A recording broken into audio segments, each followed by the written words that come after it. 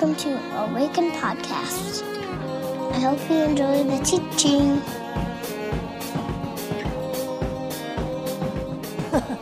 Well, my name is Jenna. If we haven't met, I'm the associate pastor here at Awaken. So glad to be up here this morning. We are still in Lent. Does anyone else feel like this season is just dragging?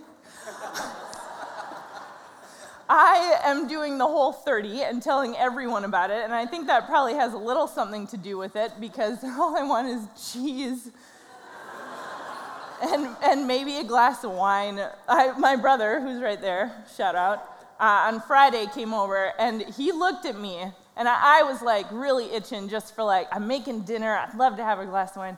And he's like, Jenna, no one will know. Just do it. Who are you even accountable to?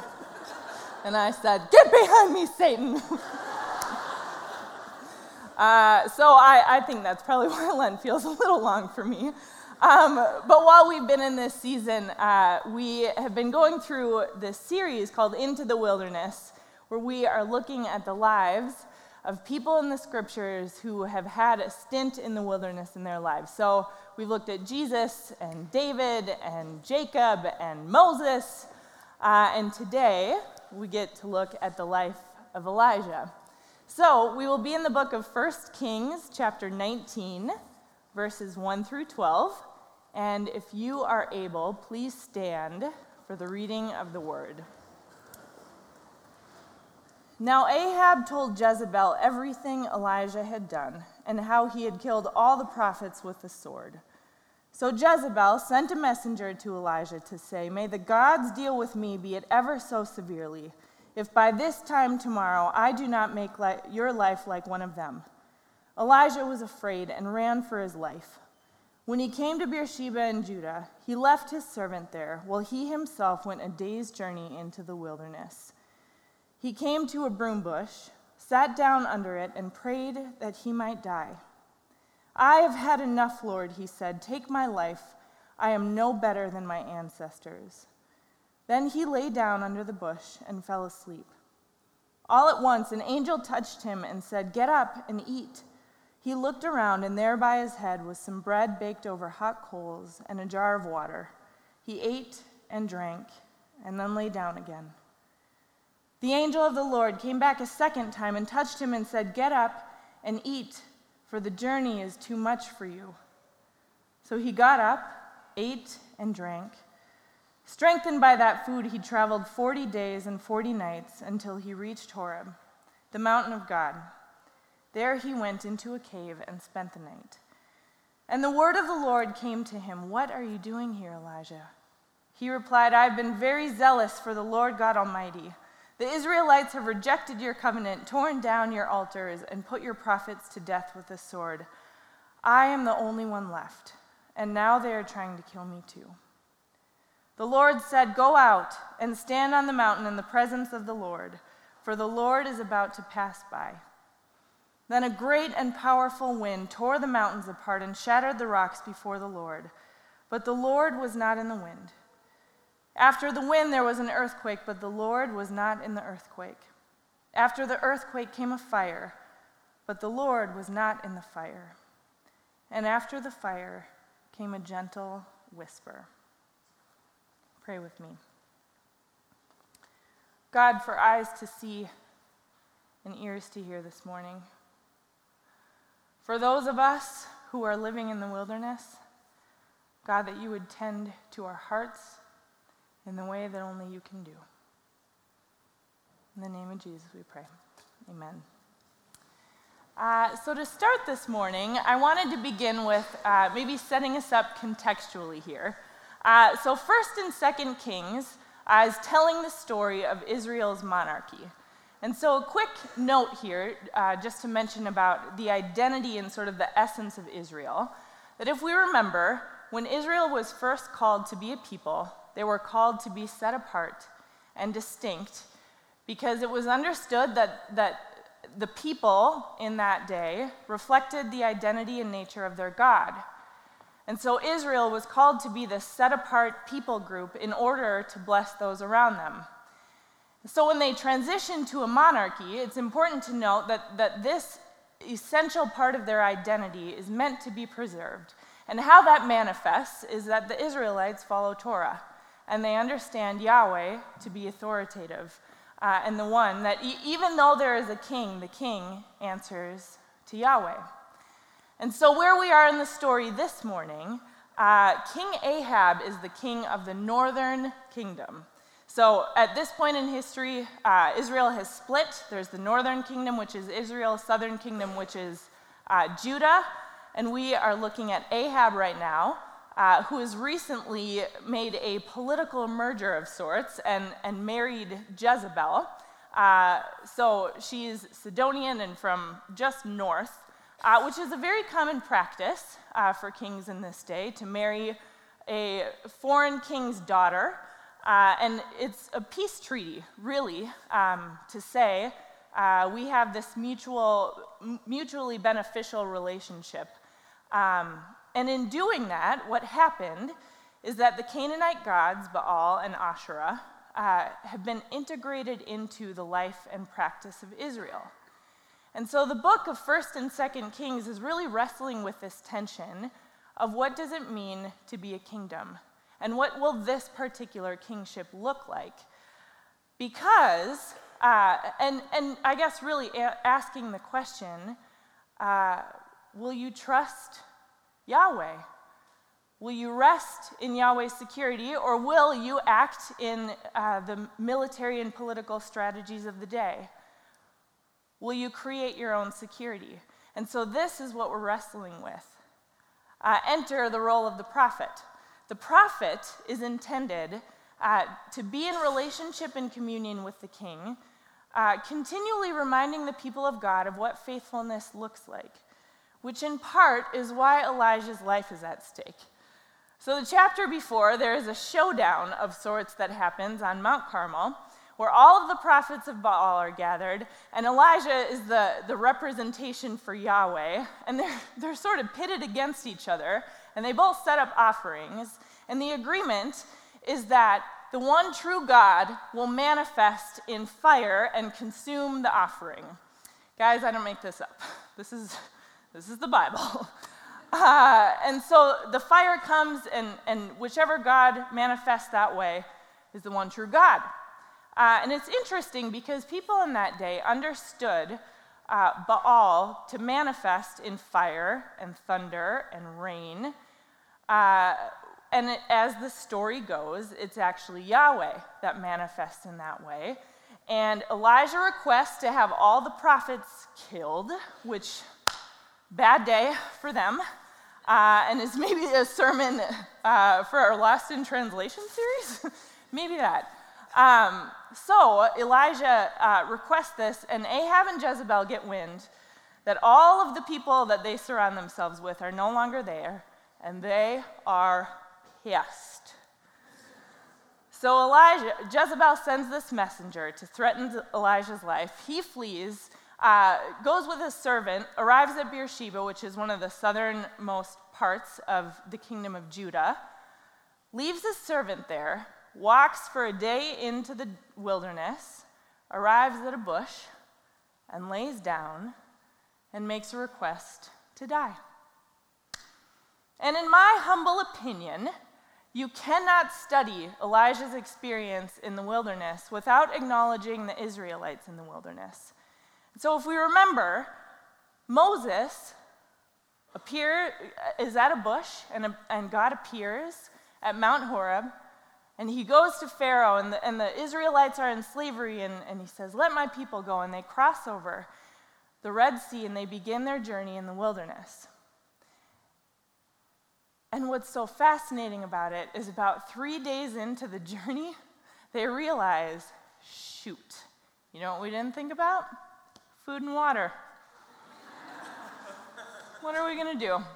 So they arrive in Exodus 15 at the waters of Marah, or waters of bitterness. The water is made sweet again, and they find their water source. And in Exodus 16, God begins to provide manna and quail every day, just enough of what they need. And Sabbath, which is so fascinating to think about the trauma of slavery, and for that to be the identity of these people. And now they're in the wilderness and they are given food and water. Their physical needs are being tended to, but they're also given rest.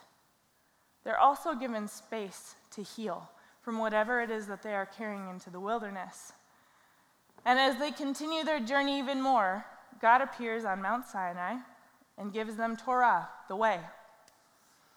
And so holding that motif, if we look at Elijah's experience, he has this climax of a moment in his ministry. His life is at risk. He flees to the wilderness. He arrives at a bush. In all of this exhaustion and trauma and fear and anxiety that he's holding, he makes this request to die. And when he wakes up, it's food and water and rest that he finds in the wilderness. And then he takes his 40-day journey and arrives at Mount Horeb and experiences God in this really distinct way. And so all of that being said, there is something about what it means to be fed and when food shows up in the wilderness. And in my mind, this is a commentary on what it means to be sustained when you are in this place. And so, this morning, this question that I would like to engage together is, what does it mean to be fed in the wilderness? And in order to do that, I want to make two comments. One, more to kind of define the wilderness if we can. So, Hagar, who we heard about a few weeks ago from Dan, is the first person in the scriptures to make a journey to the wilderness. And from her story, we've kind of extrapolated this definition of what the wilderness might be. So Hagar is fleeing from Sarai and Abram and encounters this angel, and the angel says to her, "Where have you come from and where are you going?" And when she replies, she says, "I am fleeing from my mistress," but she does not say where she's going. And so how we've begun to understand the wilderness is that you know you are in the wilderness when you know where you've come from, but you do not know where you are going. And I think that is true. And as I've been sitting with the wilderness and studying and looking at all of these people who have journeyed there, I think there's this other piece that keeps coming up for me. And it's this: the people who find themselves running to the wilderness are running because there is a threat to their life. Hagar, Jacob, Moses, Elijah, the Israelites, they are all running to survive. And what is equally fascinating to me is that when they arrive at the wilderness, their lives are still at stake. Food and water. This is a picture of the wilderness. Like, actually, a friend of mine is in Israel right now, and he sent these pictures to some of us. This is the place that looks like refuge for people. This is where safety is found. And yet we look at it, and it's dry and desolate. What does it mean for that to be refuge? Wherever you are coming from must be pretty awful. And in every sense of the word, the wilderness is this place where we are in survival mode. And when you are in survival mode, you go from day to day to day, asking the question, do I have enough to make it through whatever it is I have to face, to do it again today? When we are in the wilderness, we are trying to survive. And the second thing I would say, before we answer this question of what it means to be fed here, I would maybe ask this: what does God look like in the wilderness? Because the text seems to be trying to tell us something about who God is. Here's the deal. Oftentimes, our reality and whatever it is we are experiencing, we can interpret as a commentary on who God is. And what I mean by that is when I look at my life, and I look at, maybe my early 20s, life was full and abundant and really fun. I just played with my friends all the time. And there was certainly hard, awful things, but it was like, I don't know. It was fun. And I imagine that if someone had asked me the question, who is God? My answer might have been, God is good. God is faithful. But when I look at times in my life when I've been in the wilderness, if someone were to ask me that question, I would have maybe said, I don't know. God feels to be withholding. Can say that. I'm not entirely sure God is trustworthy. And yet, here I am. All of that to say, our realities oftentimes dictate who we understand God to be. And yet, what the text invites us to, when we engage these stories of people in the wilderness, it shows this picture of a God that does not look like the reality of the wilderness. Instead, God shows up with food. Because you have not been brought to the wilderness because it's over. You are being sustained. God shows up with food. And it does not mean that it's over. Now, there is certainly death that happens in the wilderness. And maybe this morning we can be reminded of the life cycle, that death is the precursor to life. Life comes from death. Resurrection comes. This is the God of the wilderness. Elijah, in his request to die, is met with food. And so what does it mean to be fed in the wilderness? I just think it's so interesting that the trauma and the anxiety and the fear and the reality of being at a point when that feels like a viable option, Elijah is just met with actual food. Because when I ask this question of what it means to be fed in the wilderness, and it's very figurative, I get this picture, and hopefully you're not like me, so I don't sound like an idiot. I get this picture of me like sitting alone in my room, and this word of God coming, and I hear it, and then all of a sudden I'm not in the wilderness anymore, and that's what it means to be fed. Which, fair enough, that certainly happens, and yet I wonder if more often than not, God just shows up through people. In this particular passage, it says that an angel shows up with food. And that Hebrew word is actually, it's the same word that can either be translated angel or messenger.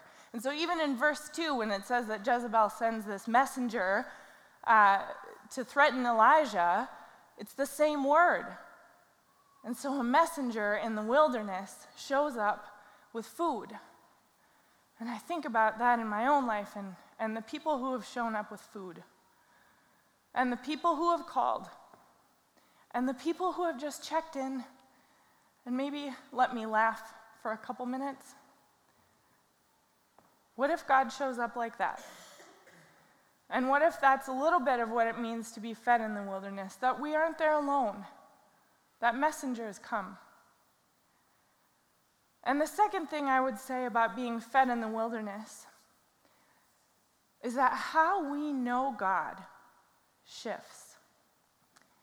And what I mean by that, when the wilderness does the work that it is supposed to do, which is this process of being refined and being stripped away, of being broken, can we see God in it? Elijah takes this 40-day journey, and arrives at Mount Horeb. And Hebrew is this beautiful and amazing language. It's verbal, which means that even nouns have these stem from these verbal roots, which adds all sorts of layers of meaning. And Horeb shares the root of a word that means destruction. And so a possible reading of the word, or I guess when people encounter Mount Horeb in the text, is it signals to the reader that something in them is about to die. Something in them is about to shift. And I would say for Elijah, the shift happens. God reveals God's self in a way that Elijah has never seen before. Because if we remember a chapter before, God manifests mirroring the way that Baal manifests in fire and rain. This is how Elijah sees God. And yet this time, God does not show up in the earthquake or the wind or the fire, but instead, a gentle whisper. What is dying in Elijah is how he knows God. That this powerful, transcendent, maybe even seemingly violent God is now manifesting in gentleness and in softness, maybe with room to carry the fear that he's carrying. And I imagine this shift in Elijah being a little bit like anticipating getting hit, but instead being embraced. What if this is the God of the wilderness? What if God is the refuge and does not mirror the reality of the wilderness? So, maybe some real talk on that point. Sometimes when you're in the wilderness and really in it, you can't see that that's who God is until you're out. Because sometimes when you're there and you're asking questions like why and are you trustworthy, it can really be hard to see that God is still for us and that God is still good and that God is still tending to our hearts. And so I just want to name that and give you permission to maybe wrestle with some of that. And maybe a shift here to real life and what it looks like to actually be in the wilderness and what it looks like to actually be fed in the wilderness. I want to tell you a story about a family that I know about. There is a woman who was abducted by her government from her country of origin with the intent to make her an informant on a particular people group in her country. And you can imagine the harsh reality of what that would entail. But this woman is resourceful, and she is strong, and she escaped and went into hiding and ended up getting a job on a cruise line. And so when the boat arrived in the United States and docked there, she had a 24-hour pass. She jumped ship, and during that 24 hours, she applied for asylum here in the United States. Through connections and word of mouth, she has made a journey halfway across the nation and arrived in the Twin Cities. She's been here for about 3 years. And during this time, she has had to figure out housing, shelter, how to make money, where to find resources without any legal status, without any government assistance, without any protection. Her husband joined her a year later, and they now have a child. She's pregnant, with one due in September. By the grace of God, she has her work permit and a social security number, but she's due in September, and her husband is not allowed to work. So what do you do with that? Friends, this family knows what it means to be in the wilderness. To know where you have come from, but to not know where you are going. They know what it feels like for your life to be at stake and to need to flee. And this family is one of many who is fleeing unspeakable things, not wanting to leave home, but not having other option if you want to survive. This story is about a family who is seeking asylum right now in the United States. An asylum seeker is a person who is experiencing war, terror, persecution, and they are fleeing and crossing borders for safety. And in the United States, when you apply for asylum, you do not have any legal status or government assistance until your claim is approved, which on average takes 18 to 24 months, almost 2 years, and sometimes longer. And it might not even be approved because you have to provide documentation. And I'm sorry, not that that's unreasonable by any means, but when your life is actually at stake, my first thought is not, I better grab my certified birth certificate, hoping that someone will believe your story and that there's a threat of persecution. Friends, there are over 900 open asylum cases in the Twin Cities, 172,000 in the United States, living in this limbo. And those are the ones reported. This is a real-life example of what it means to be in the wilderness. And in this conversation about what it means to be fed here, I can't help but think about this family. Many of you know I came on staff here in August, and it's been terrible ever since. Just kidding. Just making sure you're listening. One of the things I oversee is mission and outreach, along with Elaine Timchak, who we heard from a few weeks ago. And one of the goals was really to identify 2 to 3 things that Awaken really comes around and becomes a part of our identity in this area. And one of the things that I had been discerning was what would it look like to work with refugees? And so I had the privilege of meeting with Tom and Donna Elbinson. Those are names that have been thrown around for the last few weeks. Tom is the president of the International Association for Refugees. Say that 10 times fast. And I got to meet with them and have a conversation about what your work looks like and how that works.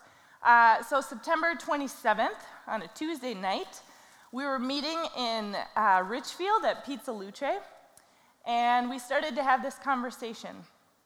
And as Tom was talking and sharing his work with me, I don't know if you've ever had those conversations where you feel like you're about to bust out of your skin because someone was reading your diary, apparently, because they're saying everything that you've been thinking about. And this was one of those conversations where it was like all of the things I was discerning was coming together. And Tom started to talk about this church in Maple Grove that started a refugee ministry. And it was just so cool to hear about. And all of a sudden, this man walks over who recognized Tom, and he said, "Tom, hey, good to see you." And sure enough, it's the guy that Tom is talking about. We're in Richfield. And he lives in Maple Grove. And it was just like, what is happening? And friends, I am not exaggerating.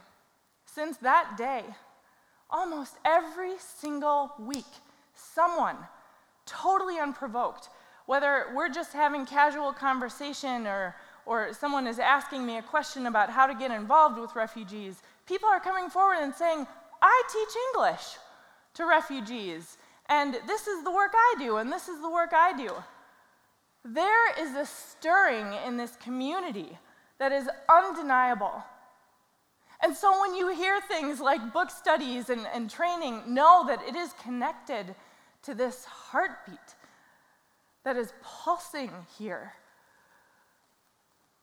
There's been a group of people that have been helping me discern like where to go and what this looks like. And I wanted to share a little bit of the dream with you. So Tom's organization is starting this thing called Jonathan House.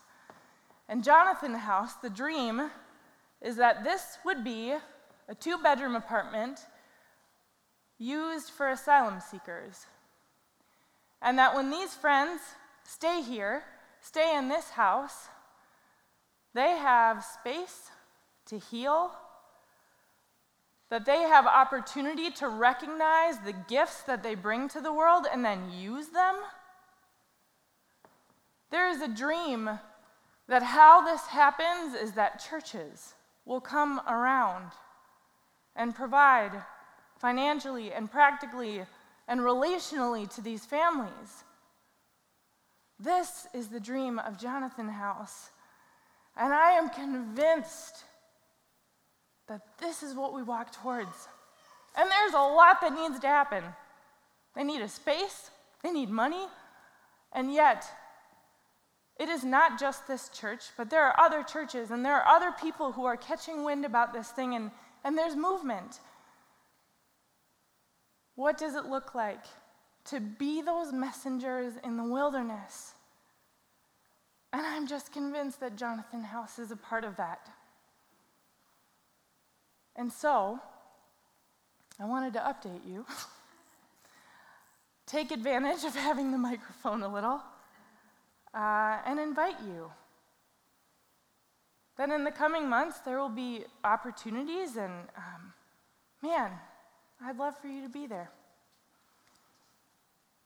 And so as we transition to this next part of our gathering,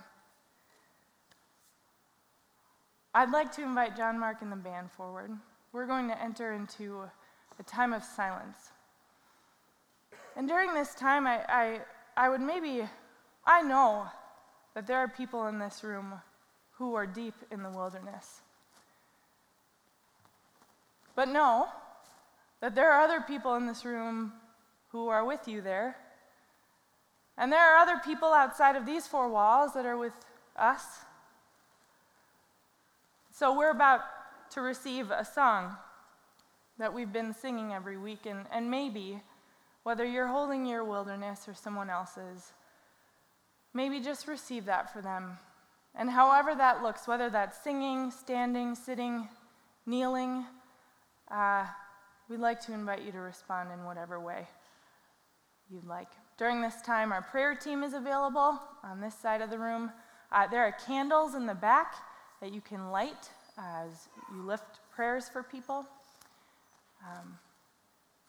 So let's respond together. Pray with me. Thank you, God, that you are a God who lives in the wilderness too, and that we are not alone there, and that you tend to us, and that you see us. And in these next moments, God, I ask that you would give us what we need. In your name we pray. Amen.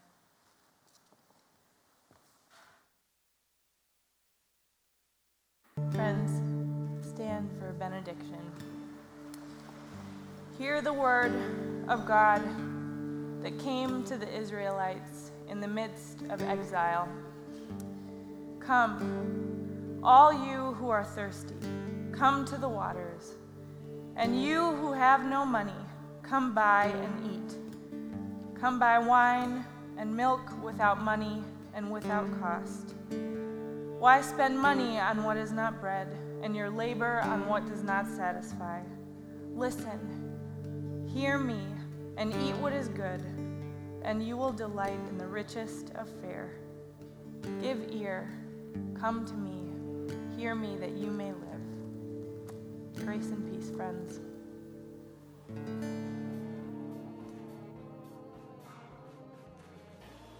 Find us online at www.awakencommunity.com or on Facebook at www.facebook.com/. /Awaken Community. Or on Twitter, Awaken Community. See you next time.